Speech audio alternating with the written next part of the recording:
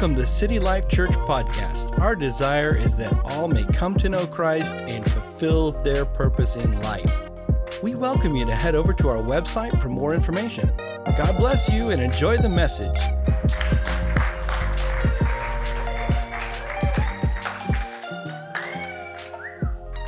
Wow. Isn't that kind of that whistle, like your cute whistle? Thanks, honey. Great support there. Oh, sorry. What? That's okay. I probably needed that today. Well, it's just good to be in the house of the Lord. I know a lot of people are probably doing different things this weekend and having fun, enjoying the transition of weather, hopefully back into some sunshine. Yesterday was probably much needed rain. I don't like to say that, but it probably was. I'm excited about what God's doing in us and through us. And I just believe that he wants to continue this morning and kind of going deep in our lives. You know, we have to reflect in our heart and our condition of where we're at as believers and as Christians. And I believe it's important for us to really take a look at the influence that the gospel has on us. And from the beginning, that if you're here today and you're a believer in Jesus Christ, you made a decision to accept him as your Lord and Savior. Maybe you're here today and you haven't got to that point yet and you're contemplating or wherever you're at. God knows exactly where you're at and he has an answer for you. Today, I just want to dive in a little bit more into the gospel influence we're talking about. So appreciated, Jordan, you're sharing this morning. It fits really well into some of the things I want to share this morning, and just the sensitivity to the Lord all of us had this morning just in worship, and that's exciting. You know, I want to put something on the screen here this morning that I had been thinking about, and this is that the good news shapes and molds us to where our lives reflect the impact that it has on us. If you think about that, the good news, the gospel message, shapes us and molds us. There's a reflection that our life gives of that impact on our life. We need to think about that a little bit. And what is that reflection that we give? How is that affecting our life, and how are we living our life today based on the influence of the gospel in our lives personally? Lord, I pray as we take a few moments just to dive into your word this morning and talk about some of the things that are so important to us and the good news of the gospel message for each one of us. And I pray that each one of us will open our ears, our hearts, Lord, to receive what you have today for us, and that we would be those that would reflect the impact of the gospel in a good way, in a great way, in our lives, in our community, in our church. And I pray a blessing on our time and each person here this morning. In Jesus' name, everybody said, amen, amen. You know, we do have a partnership with God in sharing the good news. That's a good thing, that he chose to partner with us. He could do all this on his own. He's more powerful than we can imagine, really. He could do all of this without us, but he chooses to partner with us because he wants us to enjoy the fruit of that, of what happens when we see somebody grab a hold of the good news and see it radically change their life, and to see the difference from where they were to where they can become and where they're at. And so for those of us that have been there and experienced that, and it's an amazing thing, we learn to rejoice in God no matter what the challenges we face. Because we go through challenges, don't we? But we rejoice in God because we know what happened at the cross was so revolutionizing that it just radically changed us. It's the power of the gospel at work in our lives, and we see that. This morning I want to tell a little story I've never shared this story, I don't believe, in the years that I've pastored here at City Life Church. But it's the story of Saul's conversion in the New Testament. And this is a great story that shows the power of the gospel, the power of the good news, the power of Jesus Christ. And so Saul, he was educated in Jerusalem. He was one of those up-and-coming guys that was a leader that the Jews looked at and looked upon, and he was making headway, and he was a promising young Pharisee, something we probably aren't trying to become, young Pharisees. There was things he was doing, but here's the deal. He was really violently persecuting the children of God, the Christians, the believers. He was going after them because he had such a strong belief that what they were doing was wrong. And so he did his best to try to destroy the people of God's church. And so that was what he gave his life to do. He even approved the stoning of Stephen, stoning him to death. And I think about that. I take that a little personally because that's my name, Stephen. And I know my parents didn't name me that with the hopes that one day I'd be stoned. I know that. Probably that I would be raised up to be a believer of God and a follower of Christ, which I am so thankful to be that. But Saul was, if we look in Acts chapter 9, and it's not going to be up on your screen, but I'm just going to kind of take us through this story. But Saul, he was uttering threats constantly against the Christians, against believers. And every breath, the Bible says, every breath, he was eager to go after to kill the Christians, to take them on, any followers of Jesus. And so he called for the arrest of anybody who followed Christ. And so he wanted to bring them, both men and women, back to Jerusalem in chains. And so he was on his way to Damascus to do this, to grab them. And all of a sudden, there was an encounter that Saul had. There was a light that came from heaven and struck him. What? I'm okay, just in case. Nobody call 911, please. I'm okay. So he's down on the ground. He was struck by this incredible light, and something happened in that moment. All of those people that were part of his entourage were standing around. They were seeing all this. All of a sudden, this voice comes from heaven. Saul, Saul, why are you persecuting me? This rang loud and clear. Who is that, Lord? What's going on? You're persecuting me. It's interesting because all of those that were standing around, they heard it, but they didn't see anybody around. They heard the voice. It was impacting. There was something happening. And so Saul's responding back. What a moment that changed the world. From that moment that it happened when he was on his way to Damascus to continue to persecute, he said, you need to get up, continue to go where you're going. Go to Damascus, and I'm going to set it up for somebody going to tell you what you need to do. Well, he gets up off the ground, and he's blind. He can't see when he opens his eyes. He can't see. So his entourage of his buddies, who were all probably part of the same persecuting group, they walked him to Damascus. At the same time, God is communicating with this believer named Ananias.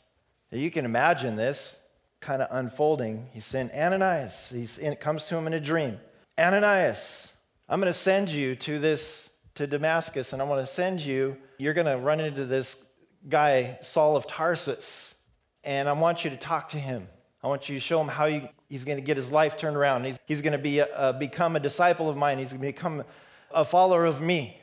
And you can imagine Ananias is like, but Lord, this is a guy who hates me, hates people like me. He wants to have me arrested and put in jail. I'm not sure that I'm buying into this plan. The Lord's like, no, come on. I'm telling you. So it goes on, and it ends up that as he's talking to Ananias, and as Saul is arriving there, and you can imagine, so he's obedient, and Ananias goes in, he finds Saul. You can imagine just the hesitancy and the fear that would be in there. Because I don't know about you, but I could find myself like getting around this guy who I know persecutes and has people killed and put in chains and thrown in prison, all that. And I'm to approach him to give him a word from God. I would be a little hesitant. I don't know about you, because we read the story and we're like, oh, this is a cool story and everything. But put yourself in that place. Put yourself in that. He says, I'm going to choose Saul to be an instrument in sharing the gospel message, the good news. I'm calling him out to be the carrier of the good news of Jesus Christ. That's what I'm going to commission this guy who hates you and hates all these believers, but it shows you the power of God and the willingness of this man to go and, Saul, I kind of got this message for you. But see, God had already prepared. He already went ahead, and so Saul already was aware there was a message coming to him. I mean, something happened. Something transformed his life. So Ananias went and found him. He laid hands on him. He said, Brother Saul, He goes, that Jesus that appeared to you on the road, he has a plan for your life. And he laid hand on him and he prayed for him, and immediately his sight comes back. He can see. It's like the scales fall off his eyes. He can see. Something incredible happened in that moment. You know, the interesting thing about what this story is, Saul didn't just at that time sit back and decide, well, I'm just going to contemplate this whole thing. I'm really not sure what happened. I'm going to go home. I'm going to take a few days off, a few weeks off. I'm just going to kind of take this in. This was a pretty big deal. This was a radical experience. But the Bible tells us, so he stayed there for a few days, but the Bible says that he immediately began preaching the gospel, the good news. He had no doubt in his mind what that good news and that gospel was. There was a revelation that came to him, a revelation that happened, that transformed his life. So he began to go through all the synagogue and began to speak and to teach and to preach. It said, indeed, he is the Son of God. He is the Messiah. He had a revelation that came. This one who persecuted the Christians is now, and you can imagine people sitting in the synagogue, there's just buzz around there of, that's Saul. That's the guy who wants to kill us. That's the guy who, what do we do? And then, through this process, people begin to realize this is serious. This is for real. What he is saying is truly from the heart of God. And the Bible says that his preaching became more powerful as he spoke, and that the Jews in Damascus could not refute what he was saying, what he was talking about, that Jesus was the Messiah, the coming Messiah. He was so boldly preaching the good news of the gospel message. And it was just interesting because God showed his mercy, for one, saving Saul out of that. He deserved to be crushed. He deserved death. He deserved nothing good from God.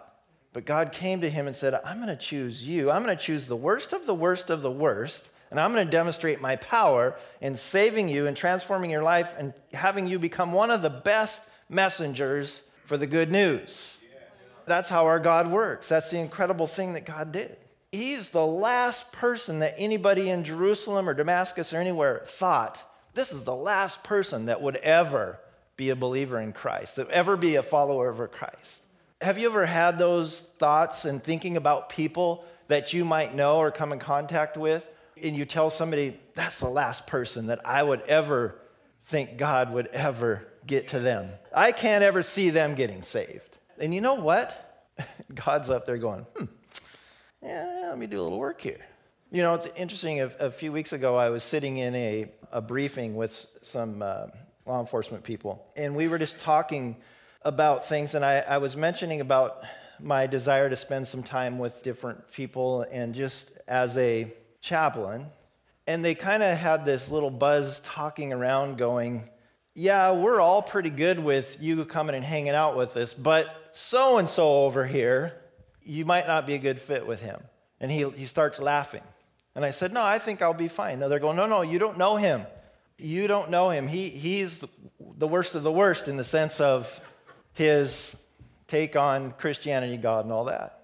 And I said, well, I think I can handle it. And so he pipes up. He goes, I don't think you would do that well hanging out with me. He goes, I already know I'm going to hell.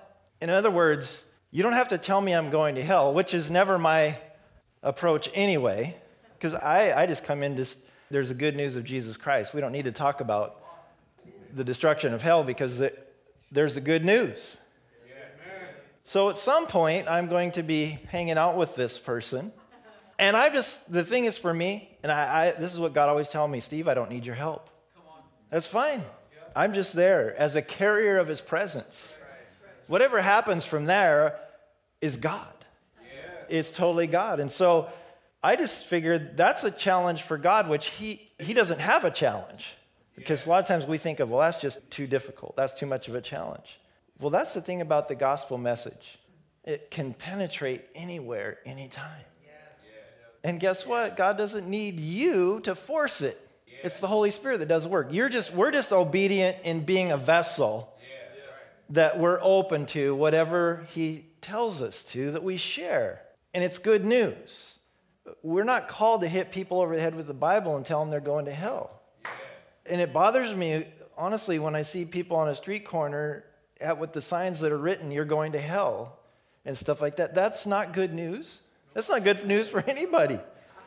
I would love to have somebody have a sign, "I got good news for you." Amen. Then somebody will say, "What's the good news?" Nobody's going to stop and say "Hey, what's hell all about?" Tell me about it. I'm looking forward to it. Well, what is it? So Paul writes to the church, moving forward, and the leaders in Philippi, in Philippians chapter 1. I'm going to buzz through these scriptures because I'm already way into this thing. But Philippians chapter 1, starting in verse 4, and then we're going to jump to a couple other scriptures. "Whenever I pray," this is Paul, "I make my requests for all of you with joy." What a transition for Saul. Now, Paul, "with joy. For you have been my partners in spreading the good news about Christ from the time you first heard it until now. And I am certain that God who began the good work within you will continue his work until it is finally finished on the day when Christ Jesus returns." Jumping to verse 9. "I pray that your love will overflow more and more, and that you will keep on growing in knowledge and understanding, for I want you to understand what really matters, so that you may live pure and blameless lives until the day of Christ's return." This is important. Verse 11. "May you always be filled with the fruit of your salvation, the righteous character produced in your life by Jesus Christ, for this will bring much glory and praise to God." A genuine salvation experience produces righteous character in our lives. And that's how we know. How do people know who we are? Because our love for one another, right? Jordan was talking about this morning. Such a powerful thing about love that comes out. And the fruit of our salvation should be that we so want to please God. We so want to love him, and we so want to lay our lives down for him because he did that for us. And what happens when we live our lives in such a way that the gospel of Jesus, the gospel message, the good news, becomes part of the fruit of our lips, that we talk about it, and when we encourage people with that, it produces good character in our life, and it brings glory and praise to God because he's looking for that. Philippians chapter 2, verse 1 through 5. And this is all about having the attitude of Christ. That's something we need to be looking at. "Is there any encouragement from belonging to Christ? Yes. Any comfort from his love? Yes. Any fellowship together in the Spirit? Yes. Are your hearts tender and compassionate?" There's a question right there. Is your heart tender? Is it compassionate? You need to ask yourself that. Sometimes we're not, are we? We are not. Sometimes. Other times we are. Well, we need to be looking at that. "Then make me truly happy by agreeing wholeheartedly with each other." Here we go again. "Loving one another and working together with one mind and purpose." So many times we're just disunity, and we're trying to do different things, and we have different opinions, and we're judging people, and we're coming out all over the place, all over the map, instead of going, "Hey, what's our job here? What have we been called to do?" We've been called to love people. Love God first, and then love people like crazy. Yeah. I mean, that's what we do. We go after it. We're working together with one mind and one purpose. That one mind and one purpose is loving God in one mind, one purpose. We love him because he first loved us. Now we take that and we translate it into the same thing that Jesus said, that was a command. Love people like you love yourself. Go after it. Love people. Verse 3, "Don't be selfish." Oh, that's a tough one. Here's another one. "Don't try to impress others. Be humble." How many have ever been humbled? One hand goes up. Guess what? I got news for you. It's coming. If you haven't been humbled, which most of you haven't, obviously, by the non-response this morning. I know I have, I'm telling you. And the moment I thought that God had humbled me enough, here comes another wave. And he goes, "Steve, just in case you started getting that little ego thing, that pride thing going, I've got something for you. Try this on for size." And he's good at that. So stay humble, thinking of others better than yourselves. There is a key. We already think we're all pretty good, bag of chips and all that. Think of others better than ourselves. Don't look out only for your own interests, but take an interest in others too. Are we doing that in the body of Christ? For one, looking out for the interests of others. I think it's important. You're remembering that. You must have the same attitude that Christ Jesus had. I think he had a pretty good attitude. And if we're called to have that same attitude, it's important. And it's really an attitude of serving out of humility. Jesus, his life was about serving. And he was such a humble servant. Enough that he even washes Judas's feet, of all people. The person he knew that was going to turn his back on him. And he just gets down and washes his feet. Knowing what Judas was going to do to him, he still washed his feet. That's humility. We're to follow that. Do we reflect good news in our life when we're out there? Do we reflect good news? Or are we people who reflect being bummed out or being discouraged or being disappointed or being whatever it is? Here's a question. Are people at peace when they're around you? If you're a believer, are they at peace around you? They should be. Because if they're agitated around you or if they're uneasy and not at peace, there's something you're putting out that's not part of what God put in you. And I know we all have our moments. We do, of frustration in that. But in general, if somebody says, I really don't like to be around that person because they just agitate me or they complain or they have this attitude. No, we need to have an attitude of Christ. And if we're serving in humility and we're there should be a peace that people have when they're around us. Our lifestyle is indicative of our true spirituality. I believe that. Yes, we all make mistakes and we all do things that we wish we didn't. Jesus is the only one that's perfect in that. But it's a lifestyle I'm talking about. There's a lifestyle. It reflects where we're really at and the decisions that we make. Jump to Matthew chapter 4, verse 23 and 24. Jesus traveled throughout the region of Galilee, teaching in the synagogues and announcing again the good news about the kingdom. And he healed every kind of disease and illness. News about him spread as far as Syria, and people soon began bringing to him all who were sick, and whatever their sickness or disease, or if they were demon-possessed or epileptic or paralyzed, he healed them all. See that all these miracles we're just talking about here, that's all connected to the good news.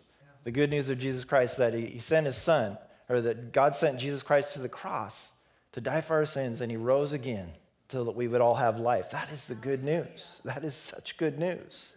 Romans 10:17 says, so faith comes from hearing, that is, hearing the good news about Christ. When we begin to hear the good news, it builds our faith because we can see the evidence of that. And we begin to believe that miracles are to be released, that the power of God is released in our lives and what we're doing. When these things happen, it builds our faith. So if you have a gift of healing or a gift of different things, and even if you don't have those gifts, and if God's telling you pray for that person or, for whatever it is, and you pray and all of a sudden they get healed, that's a faith builder. Not only for you, but for them as well. 1 Thessalonians 1:5, the first part of this verse says, for when we brought you the good news, hear this, it was not only with words, but also with power. This is an important part of it. There's a lot of religions out there that have words, but they don't have power. That's the one thing we have with the good news of the message. There's power connected to the words. There's support. There's something. I'm trying to think of the word, but it's dunamis power. It's like a power that's multiplied. That's this humongous electricity jolt that's a constant power that's there. So it goes on to say, for the Holy Spirit gave you full assurance that what we have said was true. It's true. It's factually based. There's the truth. And we know the Gospels were written. Matthew, Mark, Luke, and John were written. And most of the focus we see is on the latter part of Jesus' life, and especially the last week of his life. And because it really comes down to the message, what the Gospels, writers of the Gospel are really getting at, because we don't learn a lot about the early part of Jesus' life. And not that wasn't important, but the focus was on the latter part of his life, the miracles, and then it comes right down to the cross. It comes right down to the cross. And that was the crux of everything, what they're getting at. And the powerful resurrection of Jesus Christ. Everything pointed ahead to the death and resurrection of Jesus. Back then, of course, it was word of mouth. We just read in one of the verses that word spread. They didn't have things that they were handing people like we have today where we can watch videos and read things and so forth. It was word of mouth. And that was the most powerful way to spread information. Now, once those people who had the words and that lived those things, that lived the time with Jesus and eyewitnesses, and they began to die off, then you needed to have, at some point, you have the writings that the Holy Spirit inspired that were given for those times, and we get to read those today, which are great. But the most powerful way of communicating still is through words, through word of mouth, body language, all those things. So when we talk to people, it's so much more powerful than handing them something that says a few words on it, because they can read that and it's kind of cool. But what about somebody hearing your personal experience with the power of God and what he did for you in your life? That's powerful. Now I want to read a few verses in 1 John 3. This is Bible, and I'm reading you exactly what's in the Bible. 1 John chapter 3, starting in verse 5. But these are powerful verses that they place a very high value on the impact and the influence of the gospel message in our lives. It's incredible what is being mined out of here. Starts here in verse 5. And you know that Jesus came to take away our sins. How many can say amen? Amen. We believe that. And there's no sin in him. We believe that. Anyone who continues to live in him will not sin. Now, let me read the next part. But anyone who keeps on sinning does not know him or understand who he is. So this is something where we were making a habit. So if people who say that they know Jesus Christ, they really don't if they continue to habitually live in their sin and continue to repeat the sin, because they haven't had that Saul moment where the light comes down and shines, and there was some transformation that's incredible, because I believe as each one of us who are born into sin, we have an encounter. There's an encounter that happens where we say yes to Jesus Christ, the good news in the gospel. We say yes to that. But if we come to that and we sort of dabble in that a little bit and say, yeah, that might be good, that might be Jesus, that might be the gospel, that might be for me, it doesn't really radically change us, because we haven't had that impact to say, yes, this is exactly what I need in my life. That's what it's talking about. Continue on in your sin. It says you really don't understand who he is. We fully don't understand who he is if we're doing that. Verse 7, dear children, don't let anyone deceive you about this. Because I think in our culture today, we're hearing this. Compromise. Oh yeah, you can do this, you can do that. It's okay. God understands. I don't have time to go into all of this, but we understand grace. There is grace, and that's a good thing that we have grace. But ultimately, the heart of God is to move us into that place where grace isn't really necessary, but we need it because we're human beings and we sin. So grace is there for us, it's available for us. Goes on to say, when people do what is right, it shows that they are righteous, even as Christ is righteous. But when people keep on sinning, it shows that they belong to the devil. Ouch. Who has been sinning since the beginning? We know that. But the Son of God came to destroy the works of the devil. Amen? Amen? Those who have been born into God's family do not make a practice of sinning, because God's life is in them. So they can't keep on sinning because they are children of God. So now we can tell who are children of God and who are children of the devil. Anyone who does not live righteously and does not love others, other believers, does not belong to God. That's powerful, but it's there for a purpose. It's there for a reason, because God's heart isn't that we're out there just sort of dabbling in him. Can you imagine if that was Saul? His conversion was just sort of a dabble, and he's back and forth. Well, yeah, I'm sort of buying into this, but I still want to persecute the Christians. But yet, there's some of them are good, so I'm not sure. I might leave them alone, but there might be something good about this gospel message, Jesus thing, but I'm just not sure. I like that. I'll receive it, but yet I'm in this back and forth. That doesn't work. And that's why I think that the story of Saul's conversion, the absolute transformation, is important for us to understand. That's the heart of God for all of us, that we get that, have that moment. And if we haven't had that, that we explore that and dive into it and find that place for us, that we know that he is our King and our Savior and our Lord. That's so important. Matthew 6:33, seek the kingdom of God above all else and live righteously. He will give you everything you need. We're searching all over the place for stuff we need. He says, come on, just come back. Seek me first. Seek my kingdom first. Seek everything about me first. All that other stuff will take care of itself, because we consume ourselves with that, and it creates fear. Jordan was talking about this morning. That fear is not from God. There's a judgment spirit behind that. There's fear that comes. Romans 14, Verse 17 through 19, for the kingdom of God is not a matter of what we eat or drink, but, get this, but of living a life of goodness and peace and joy in the Holy Spirit. Goodness, peace, and joy. Those are all good things.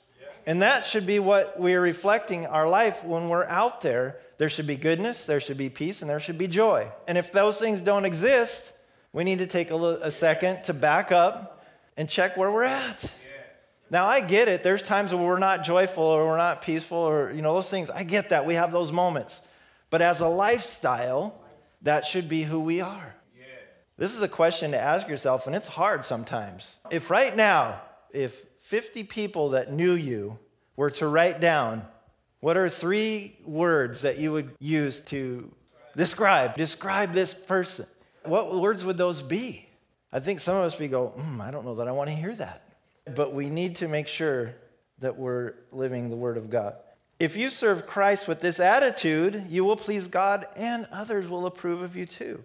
So then, let us aim for harmony in the church and try to build each other up. As we keep coming back to this thing about unity, about love, about building each other up, about encouraging each other, about sharing the good news, we got to get away from this idea that we're coming in to have this attitude of questioning everything about each person. And do they truly care, or are they truly sincere? Are we driven by what Jesus loves, which is getting into the lives of people? And I know sometimes it's not fun. We get in there and we go, oh, that's a mess I don't want to deal with. But if God is orchestrating and bringing us into the lives of people, here's something that I thought of. The more we withdraw from the needs of people, the more judgmental we can become. The more we withdraw from the needs of people, the more judgmental we can become. Because we begin to isolate ourselves away from people. We think we're better. We think, oh, I don't want to hang around them, or I don't want to get too close to that situation, or, they're not really making good decisions, so I'm going to remove myself from them. But as we isolate from the needs of people, whatever those are, what happens? We can tend to become judgmental. Instead of, if we're in there and we jump in there with them and go, you know what? They're messed up, but I love them because God loves them, and I want to encourage them. I want to help them. We begin to see and recognize, and all of a sudden that judgment becomes more of a grace and a desire to care and to love. It's not our job to ultimately judge that person. That's God's job. Our job is to love them. Now, there's an extent of what we do and how, we're not going to participate in certain things that obviously we understand that. But there's things that Jesus did. His whole thing was, I'm going to get into their house. I want to get into their business. I want to sit down with them. I'm going to have coffee with them. I want to get into their mess. And he would be ridiculed for that. I think sometimes we have to be careful because we can have a Pharisaical attitude ourselves. We can. Because we're so Christianized, at some point we have this Pharisaical attitude of judgment. And it's the same thing that they had that Jesus spoke against. And that's what Saul was doing, and God said, no more. You're going to bring a gospel grace message. You're going to bring a love message. And people began to believe it and said, yes, this Jesus Christ is the Messiah. He is. I want to read another scripture here. Galatians chapter 1, and this is Paul, starting in verse 11. Dear brothers and sisters, I want you to understand that the gospel message I preach is not based on mere human reasoning. I received my message from no human source. No one taught me. Instead, I received it by direct revelation from Jesus Christ. You know what I was like when I followed the Jewish religion. He's like, you know what I was like. I hated, I persecuted, I put people in chains, I had people killed. You know what I was like. How I violently persecuted God's church. I did my best to destroy it. I was far ahead of my fellow Jews in my zeal for the traditions of my ancestors. Verse 15, but even before I was born, God chose me and called me by his marvelous grace. Then it pleased him to reveal his Son to me so that I would proclaim the good news about Jesus to the Gentiles. When this happened, I did not rush out to consult with any human beings. He had a direct revelation. He had an experience, a life-changing experience. That God's grace came on this person, this man, who was the worst of the worst of the worst.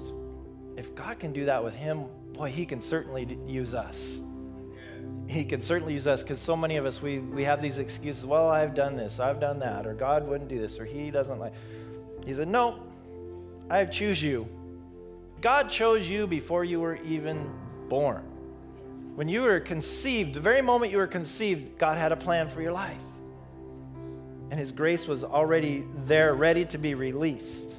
This revelation aspect it's an act of God. He's the one that reveals to us. It's the Holy Spirit that uncovers things. People who wrote in the Bible, they, in their own flesh, in their own self, they didn't have any ability to do a lot of this writing, but it was through the power of the Holy Spirit, the aiding of the Holy Spirit. And so there's an uncovering and a revealing that God was able to do in the message.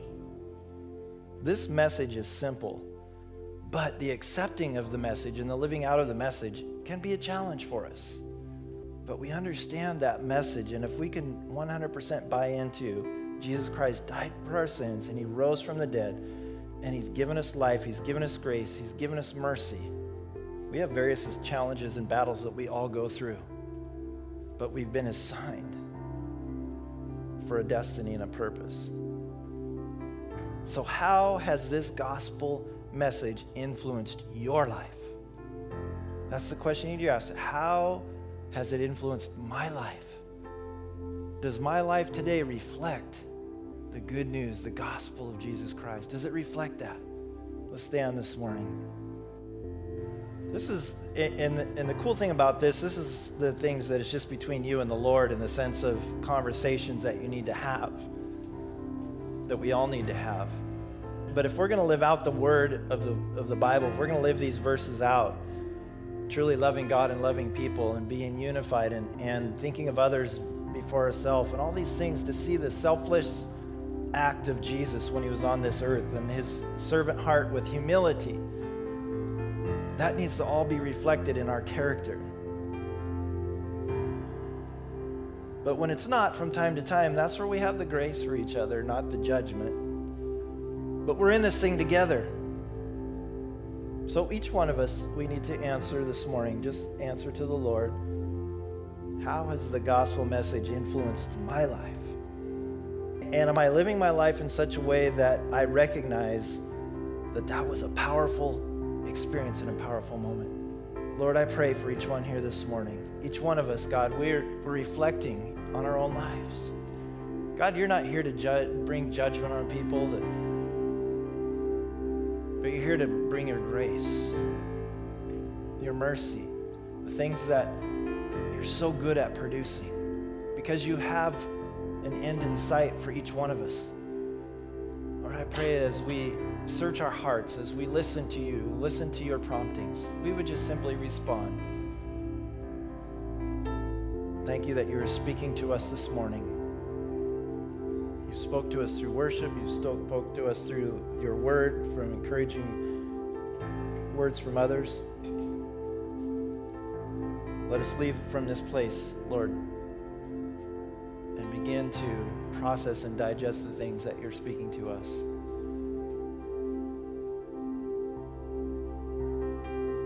Hallelujah, Jesus.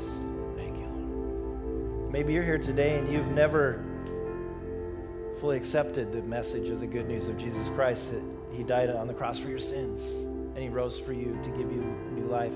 If that's you today, I want to pray for you today. We're going to close the service in a moment, and maybe anybody else that wants to come up, you have a need for anything that you need prayer for, we'd love to pray for you this morning. If you need healing, we just read Jesus in the miracle business. He loves to pour out his blessing on us. Amen. Let's sing this as we're closing this morning. And if you need prayer for anything, feel free to come up and we'll do that. I just want to, again, so thankful for those that paid the ultimate sacrifice for our country. I think about that a lot. And as a lot of you know, we had it's been 12 years ago now, one of our young men in our church gave his life over in Iraq for the cause of our country. So we reflect on that and we think about that. And we pray safety on every soldier and every person that is in active duty. Amen. Let's sing and respond if the Lord puts it on your heart to do so. Amen. Thank you for listening to City Life Church Podcast.